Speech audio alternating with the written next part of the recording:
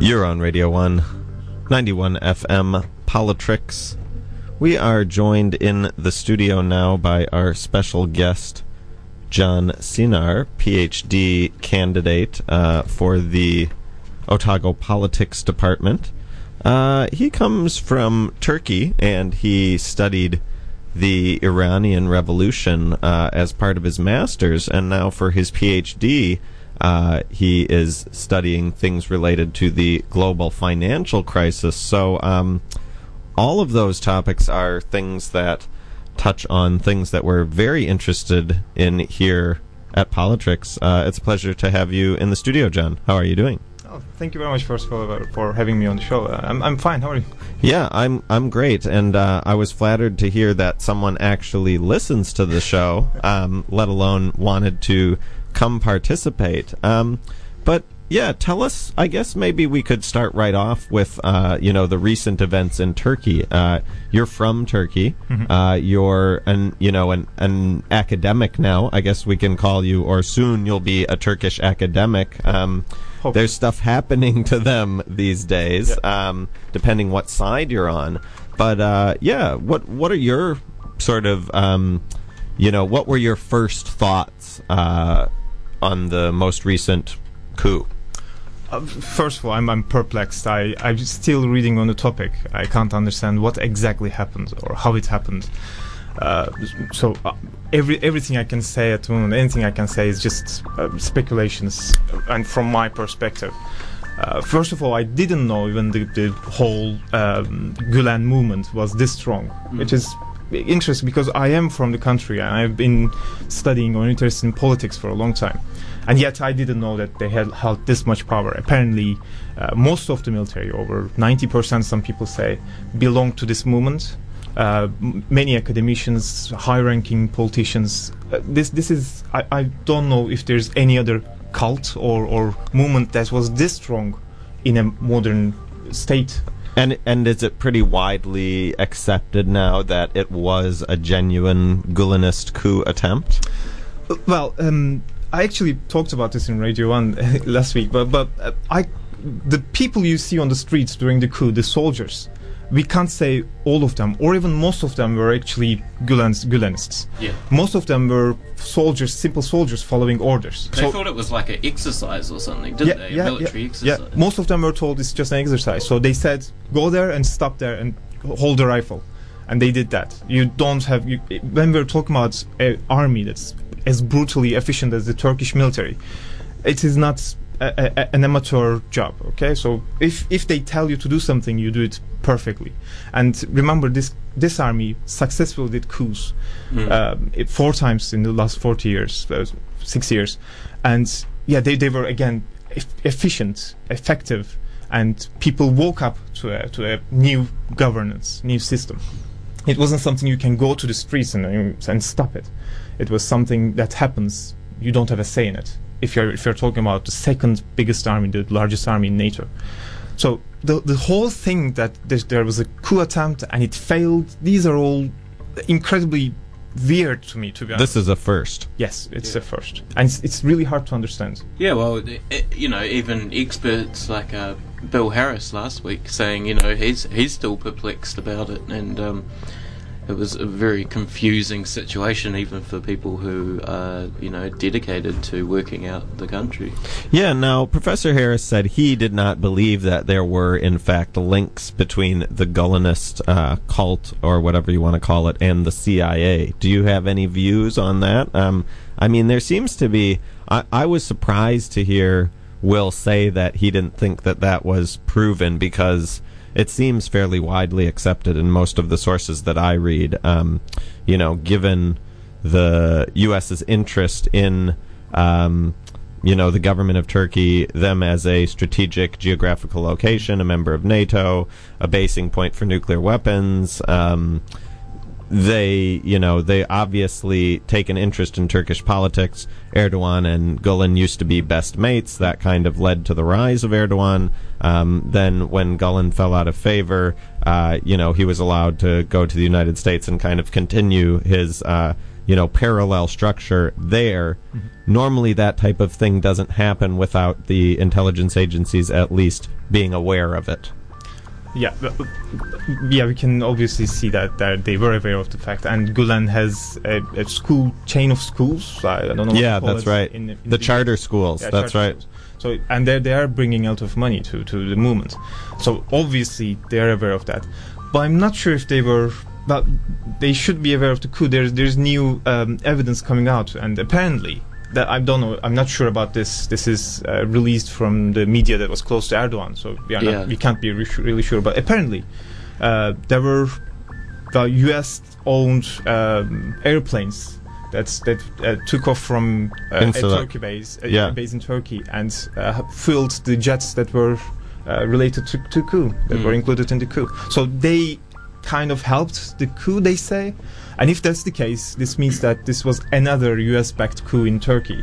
I can see some connection between CIA and Gulen, but I can't name it because we have no. Yeah, well, I'm very that's the nature of I'm very skeptical about it because I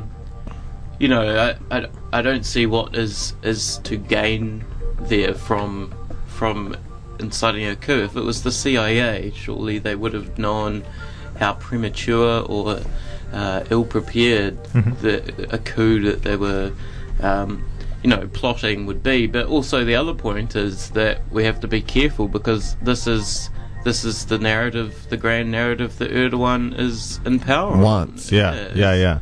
Is that well, he's certainly doubling down on this idea that the CIA was involved. Yesterday, he's just said blatantly the West is supporting terrorists against the Turkish state. So we have to be careful, I think. Well, I think it's interesting.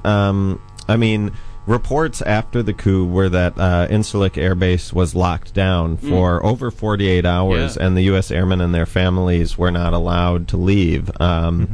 Bombing over Syria coming out of Incirlik stopped for those days, so that lends some credence to that allegation. Now there's reports that, Erdogan's talking about how a certain military base is going to have to be closed down as part of the coup, but they don't specifically mention that it's Incirlik, but it sure as hell sounds like he's talking about Incirlik. This is where they host, the American nuclear deterrent capability. Yeah. That would seem a major, given that... It would seem too far, wouldn't it? Well, it would seem to be a major rift. I mean, if Turkey still considers themselves a member of NATO, the U.S. doesn't take very kindly to having their basing rights removed. That's the whole reason NATO exists. Yeah, I don't think that will happen. That can't happen. The relationship between Turkey and U.S. is going back to far before this whole AKP and all of those incidents. Turkey was one of the castles that stopped communist threats in the 1950s. So the relationship is going very deep, and I don't think that can happen, that such a break from NATO would be changing everything. I can't see it happening, but I also couldn't see this coup coming. Yeah. So I don't want to... Well, the interesting thing for me, and this is what I was trying to get at with Professor Harris last week, and I guess, it's all very fluid and things are changing rapidly, and we don't have a lot of concrete information from immediately before or inside the coup, but to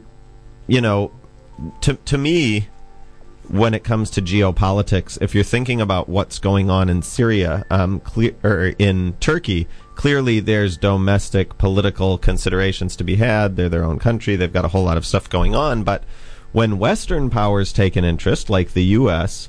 or Russia, to me, it always has to be seen through the lens of the war in Syria or the other wars in the Middle East. And I guess the only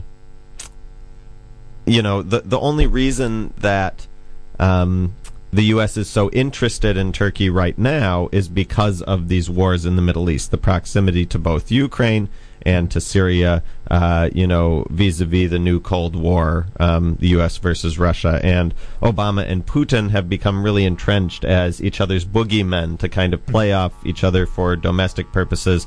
But there is a real, the great game has always been afoot, even in that slight blip when the Berlin Wall came down.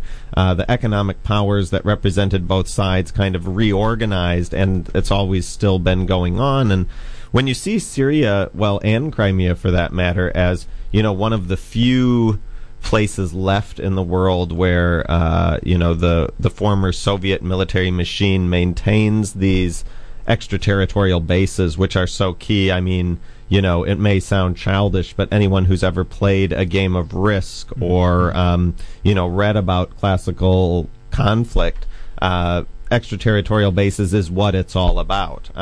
So the idea that, the last two of these belonging to Russia could be closed down overnight by a political change in Ukraine and a political change in Syria, to me, is the obvious reason why, Putin would be taking an interest. And, let's put aside any protestations about minority groups or human rights or territorial sovereignty.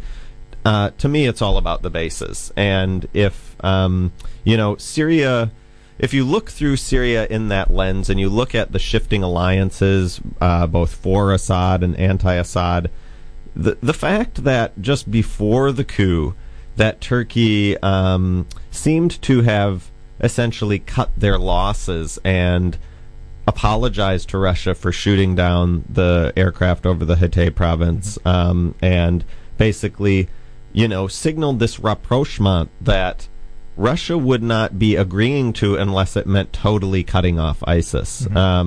Totally cutting off those other moderate proxy armies in the north of Syria threatening the Assad regime. Now, if Turkey did indeed agree to make nice with Russia and cut off the flow of weapons and supplies over their southern border into Syria, to me that would be a very valid reason for the U.S. to all of a sudden take an interest and think, we have this parallel structure that could run the Turkish government just as well. Erdogan's making up with Russia. He's sealing the southern border. Maybe we need to act. And it really comes down to this debate of, did Erdogan agree to basically switch sides in the Syrian war? It seems unfathomable. I mean, in many ways, it seemed previously like everyone else wanted to give up on the Syrian war except Erdogan. So it's really hard for us to think that he would be willing to switch sides, but apologizing to Russia for that shoot-down when he had previously said he would never do it under any circumstances, no matter the cost to his country, to me seems significant. And then that really makes the timing of the coup very coincidental. Yeah, but this is not the first time that Erdogan backed up on his word, and this is a common thing that he does. But I agree on 2 points that you mentioned. First of all, yes, when we try to see the great game, or whatever you call it, grandiose outlay of things, these things like Crimea, for example, which I'm from, my family was from Crimea. They are Crimean Turks. Right. And when you look at history, interesting fact, before the First World War, there was a war in Crimea between UK, Russia, the Western world, and Russia, and it played out more like a test. They wanted to see how their toys really interact with each other before the First World War. So this area has always been the center of all these conflicts, and where great powers come there and play, and, whatever. But we have to look at it in that perspective. I can see your point, but I don't think that's such a coup from U.S. perspective is valid anymore. I don't think, as it worked in the 60s and 80s and 70s, it would work the same way and reshape the political structure in the same way as it did. So I still think that this was Erdogan was putting a lot of pressure on Gulenists. He was trying to get rid of them, and soon before the coup, there was going to be a meeting where he was going to put generals and high-ranking military officials. Erdogan was going to put them into places that he wants, so get rid of some of them, replace them with some people. So mainly these guys who are on the run at the moment, who can't be found, they're probably in Greece and trying to run away. These guys were some of the main guys that conducted the coup. So I still think it was done in pressure. That's why it was so dodgy, so badly orchestrated. But I can see your point, and it must be thinking about if the U.S. ships really, U.S. airplanes really helped the coup, then we have proof that it was U.S. backed. There's another way, I guess, of looking at this great game, moving away from a strategic, extraterritorial base, and moving to a kind of economic and trade ties and that kind of thing. This can be another explanation, I guess. You could probably tell us for the reconciliation between Russia and Turkey, or indeed the recent agreements between Israel and Turkey. I wonder what the trade relationship is. I know that a lot of Russian oligarchs spend their holidays in Turkey, and Israel and Turkey have had a very long relationship, and out of this agreement, Turkey will be able to invest in rebuilding Gaza, I guess. But what is the kind of historical economic connections between these countries? Well, first of all, we have to remember that capital comes first. It's not the ideology or anything, it's capital that mainly pushes things around, right? Yeah. So, yes, Erdogan, many times he said how much he hates Israel. He's racist in that sense almost. He doesn't even talk about the government or the acts of killing. He really innately hates. And I would say the guy is an extremist Muslim. But anyway. So, when we look at the coup, why it failed, we can see it from that perspective. That previous 4 coups in Turkey, they were all the aim was to restructure the capital movement, right? To reinstate their own, in some sense, bourgeoisie, or the way the capital accumulates, and the aim was that, and it succeeded. This time, it was the main movement was done not because of capital, but because of other ideological pressures, and it failed. So I would say these kind of coups, as we have seen in Latin American countries, in many other countries, if it is for the capital and changing its movement, then they usually succeed. But when it is for such feeble ideologies like Gülenist movements, they tend to fail. So, economic relations, in that sense, always comes first. So it doesn't matter how much Erdogan hates apologizing or how much he's racist against certain people. He always goes after the capital, which accumulates mainly in the West when we think about it, in Israel and Russia. So his apology was almost inevitable when the whole inflight of money stopped and a crisis was emerging. It just arrived. Give us a example of some of the previous coups of what you mean by how it was the point of the coup was to restructure the capital flows. Well, at the moment I'm working on Argentina and the financial crisis, and I started with looking at these coups that was in the 1960s and 70s, and all of the generals that were involved in the coup became millionaires, right? And then they created people who were close to them, created new billionaires through the coup. And the idea of the coup was to stop the leftist governments or stop inflation. And it's the perspective, the focus was on the economy and how things are happening. Right. And when you do that, then you are backed by powers like the U.S. When you say that you are going to reinstate liberal ideology, then you kind of it's easier to succeed. Look at Chile or Argentina or these are all of these coups ended with huge sovereign debts, for example. One thing that happened in Argentina was there was an influx of debt from IMF, and at the same time, this money never reached the country. It was paid to Citibank and remained in bank accounts of generals. So they were getting interest rates from this, while whole Argentinian people, they were paying for the interest rate that was borrowed in them. And here, I want to pull the topic a bit to my project. But when you think about it, the concept of sovereign debt, it doesn't make sense. It's an oxymoron. Because a sovereign cannot owe anything. A sovereign, by its basic definition, is something that decrees law and it holds itself above its own rules, right? So it says you can't kill, but it kills. It says you can't take anyone else's property, but it regularly taxes you and takes it. It's a state of exception, isn't it? Yeah, it is always, it holds itself, and that's what it makes a sovereign. When we think about ISIS, for example, we talk about sovereignty problem, not because they are cutting people's heads off or they are terrorizing people, but because they started economic arrangements between Russia and Turkey. They are selling oil to Turkey, for example, and they started issuing their own currency. So that is that separates them from the rest of the terrorist organizations, I would say. So this power of creating your own currency and holding above what its rules are is in the nature of sovereign.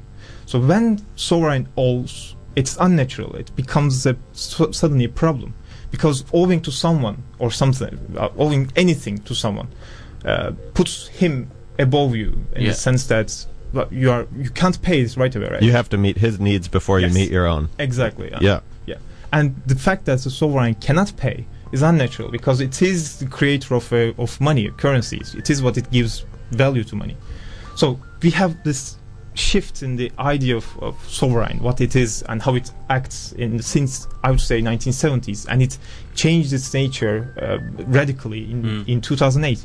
So I would say that there is a connection between this whole problems that suddenly emerged after 2008. This coup, for example, is another thing that is related to the 2008 financial crisis and 2010 sovereign debt crisis. So today, for example, in Turkey, there are people in the streets still waiting, and the idea is they are defending democracy. Democracy wasn't something you can hold and defend in the streets by singing AKP songs. It wasn't like this, but it's changed its meaning. So we are in that sense, we are in this age of where everything is meaningless, everything solid is melting into air in Marxist terms. So we need to redefine everything. And I believe, I would define myself as a political economist, and I believe it's the economy, it's the capital that gives meaning to all these terms that we use, like sovereignty or war or any other term, any other political term gains this meaning from the capital. Well, as I was saying before off air, I have no grounding in political theory whatsoever, but I know, I've watched a lot of movies, and then also I kind of know what feels right and wrong, and I'm really interested in this idea of sovereignty, because to me, it sounds like what you're talking about is that, when I think of sovereignties, I think of nationalism, and the idea that the individual nation state should have the right to use its resource base to, like you say, issue its own currency, and it can't be beholden to something larger than itself, because it is the state. And previous world history for several centuries kind of revolved around this idea of sovereign states and their interaction with each other. But now, and I guess I get to put my conspiratorial hat on as well, we're moving into an era of global governance, or some would say global government, and the idea that these formerly sovereign bodies are now bound by these supranational structures where the decision making is taken out of their hands, be that agreements with the World Bank or the IMF, or international trade agreements with various legal penalties. And that just makes me think a lot about this geopolitics. The idea of maintaining a network of supranational bases allows you more of a direct influence on the mood of the population and direct oversight over resources and commodities that would be the only basis of which some independent group could, seize that asset to allow themselves their own sort of economic sovereignty, a basis from which to make their own currency, unfortunately in the case of ISIS. When you have a boogeyman like ISIS, it's easy to see how someone could make a justification of we need to have these bases all over the world to protect these global resources from menaces like ISIS. But hearkening back to previous decades and when these supranational bases were used to suppress indigenous movements, legitimate left-wing sovereignty, democratic movements, it's really a double-edged sword, and it's a lot more of a complicated picture than terrorists or protesters as a throwaway line. That's kind of a long-winded statement, but I guess, you guys would have some opinions on that as well, huh? Well, the state, the idea of nation-state, I say it's innately bad, I would say. It's an evil thing. But that being said, when we look at the Marxist literature or any of this literature that's tried to reinstate a new government system, it was still a new governance. It was still, they talk about a state, so a strong state instead, a central state. And this is necessary. You can call it a necessary evil, but it is necessary that there is such a central thing. That's and to me, again, I've been thrown out of a lot of international socialist meetings in my day as well, and it always seems to come back to, the military-industrial complex and corporations are evil, but socialist states almost exclusively become authoritarian. Yeah. When you concentrate power in one small group of people or small area, let's say, it tends to happen. It is, in fact, a challenge for all leftists to try to understand how can we create such a system, and still remain the liberal idea of not liberal in the sense of monetarist, but liberal in the sense of freedom. How can we retain it in this centralized governance? And to be honest, when we look at post-World War II era, we can see the sparks of such a system. Now, if you ask me, economy should be in the service of ideology. So when you have an ideology and when you gain power, you apply this through economy, changing economy and doing things right in that area. And that's how you realize what you think, how you see the world. And this happened in post-World War II until 1970s, if I can... that's my arguments in my thesis. And then suddenly it changed. The economy became the aim, the object. That is a fragile thing, that you need to nurture it and you need to take care of it. It's not something that gives you power, that gives states power. It is something that you need to defend. So if you make a mistake, for example, a policy mistake, that suddenly inflation rises and unemployment rises and a crisis comes. So it wasn't like this. Economy was a power for the state. Inflation, for example, was a tool. Many countries increased inflation on purpose so that their debt would be, it would weigh less on their economy. But we see these changes. So nation state is becoming less powerful, which should make us happy as lefties. But it doesn't. It doesn't, because now we can see that people are suffering in exchange of this shift of power. And the shift of power is not coming to people. It's going to international financial institutions. Now, again, if I may borrow your conspiracy hat, this was done, orchestrated quite masterfully since 1970s. They reinstated, they installed these economic theories that are basically nonsense. One example is NAIRU, for example, non-accelerating inflation rate of unemployment. And it says that a certain amount of people, a certain percentage of people should be unemployed for the inflation to be stable. Now, this is accepted by many economists today. By IMF, they said it many times that they accept. And this was applied in New Zealand's history as well. Yep. Now, it was, in fact, in New Zealand was the first one that targeted inflation. A test case, if you will, on a small population. On a small population, and they went to extreme means. So what they did was they unemployed millions of people, i.e. 10% of people, and they thought this is the perfect ratio. But when you think about it, 10% of population unemployed. This means these 10%. There are many studies that show they will fall into alcoholism and depression, and their skills will start deteriorating. But suddenly, for all, even though we have all these proofs that it's a horrible thing, unemployment, we are here to produce, right? To interact with things, with objects, and reconstruct them, recreate them, and yet it is accepted as a truth, as something that you don't even really consider anymore. I can give you many more examples of these economic theories that change the economy into a fragile thing. It is, again, to...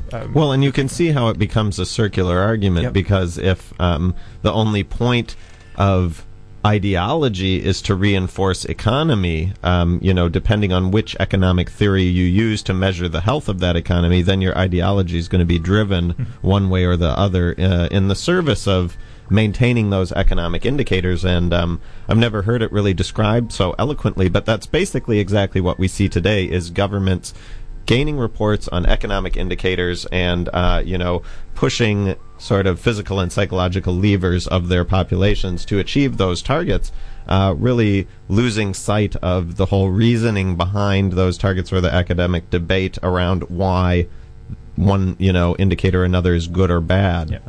Your area of focus, as you mentioned before, is debt crises and the international financial system. And I feel, and probably people in my kind of, social group still feel a bit like the 2008 financial crisis is a bit of a mystery, and I'm not too clued up on the economic stuff, but I was thinking maybe you could, if you can explain it in short terms, what actually happened in 2008. I can't explain the technical part where these big investment banks failed. But what I can tell is what happened afterwards, because when these big investment banks and other huge institutions that were too big to failed, for some reason they made bad investments mainly. But what happened next was state assumed their debt. So they said, well, we are going to pay for you. What this makes is it turns private debt into public debt. So we all assumed that we took it on. And we were talking about how things don't make the sense that they used to make. And this is another case where private debt suddenly becoming public debt means that any private debt can become actually public debt. So we can't talk about this distinction anymore because it's interconnected now. It's intertwined. So what happened next was we all became a part of the crisis. So it wasn't only Lehman Brothers that was falling apart, or only the US, but it was everyone else.